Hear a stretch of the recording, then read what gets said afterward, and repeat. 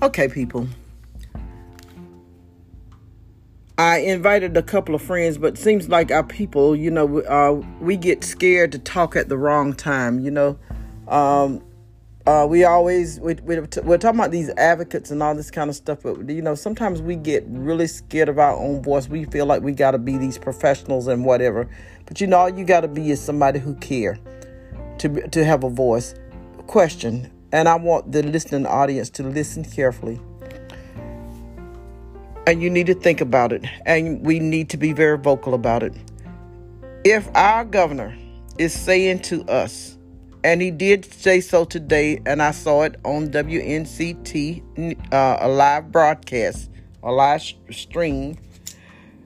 When our governor was urging us to pay attention that the coronavirus pandemic had not near ended, and they give us specific instructions as to remain socially distanced, that we should not be entertaining people outside of our own families, and we should be careful even with entertaining people within our families, that we should wear masks, that we should limit our going to the parks are open and whatever, but we're still to take precautions.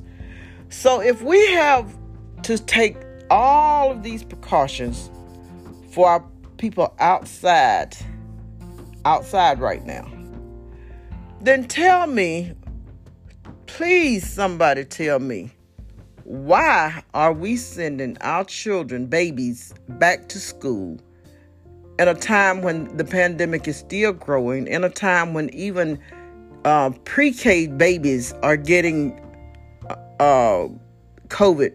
They're testing positive for COVID. So we want to send our pre-K children, and I'm talking to you parents who I know some of you feel like, I got to go back to work. I got to go. So right now what you're doing is you're sacrificing your children so that you can go. And I got it, so that you can go back to work, so that you can get paid and pay that high rent that they're charging us. But we have been put into a place where we are taking our children and we are placing them in the lion's mouth and praying that the lion don't shut down his jaws and crush our babies.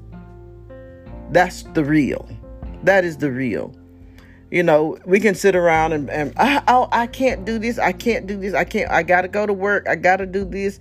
And from what I understand, a lot of parents who's got money is really pushing the schools to open up because they got to go make their money. So they don't really care. Maybe you got a big insurance on your kids, so you don't care if they get it. But have you got enough insurance on yourself when they bring it back to you? It's one thing to say that this pandemic is still growing and whatever, and expect for people who have families not to open their mouth and say anything about, I just say not mine. I'm not ready to sacrifice my babies yet. For those who are ready to sacrifice their children and cry and push for schools to be opening because the economy is failing, this and whatever. And God knows, I know that children are behind. Lord knows, I know that they are behind, particularly those children who are coming from rural families, rural communities, poor children, black children, brown children, children with disabilities, English language learners. Oh, I know how far those children are behind. I know how far they are behind. And God knows they need a space. But I do believe that if we would take precautions with our babies, I do believe that they can catch up. I don't think that we have to jeopardize our children's lives, our families' lives in the midst of COVID. I just don't think that we can, that we should do that. I mean, give me your feedback. I'm going to post this. Y'all give me your feedback, but that's my 2 cents worth. Dropping pearls with Mama G. That's what we're doing right now. I'm trying to drop some wisdom. And so if folks can add to this and help me understand why we have to do this, and are we really sacrificing our children, and who does it impact most? So peace and blessings out there. Give me some feedback.